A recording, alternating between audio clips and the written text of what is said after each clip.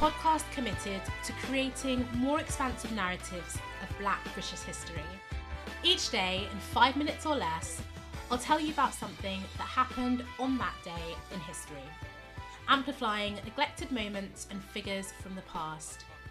History is made every day, and Black in Time recognises this by challenging what gets to be remembered. On February 28th, 2008, BET International officially launched in the UK. For those of you who may not be familiar with BET, it was a network that was launched in 1980 in the US by African-American media mogul Robert L. Johnson. BET quickly became known for its programming, which centered African-American artists and entertainers. In June of 2007, BET International was granted a license by Ofcom, the TV regulator, and it was actually expected to launch at the end of that year. The February 2008 launch wasn't the first time that BET had tried to break into the UK market.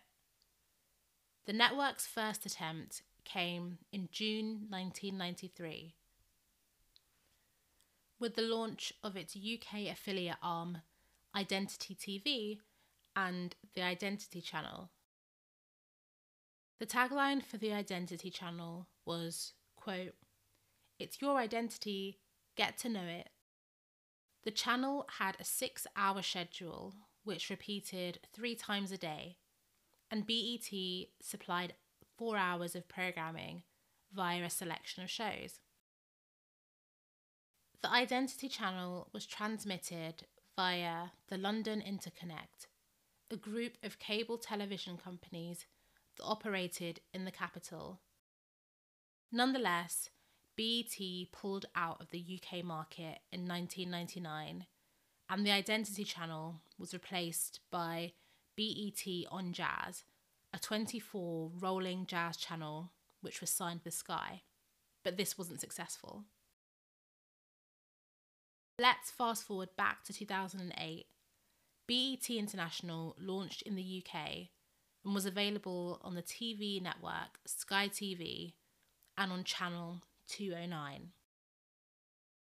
The initial programming included popular shows like 106 & Park, BET's highest rated music and variety series, and Sunday Best, a search for the nation's best undiscovered gospel singers, which was hosted by Kirk Franklin. After 13 years of being on air, BET International stopped transmitting in the UK and Ireland. The channel transitioned to an all-digital brand, with content now available on My5. The transition is part of a wider strategy for BET International to amplify its distribution and focus on UK-based content. And since going digital, BET has produced some exciting new content.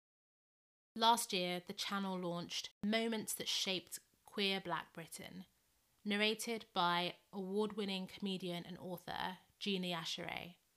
It was a great start to Pride Month and showcased the important contributions of queer Black individuals to British society. Thanks for listening to today's episode of Black in Time. I hope you enjoyed it, and if you did, please share it with a friend.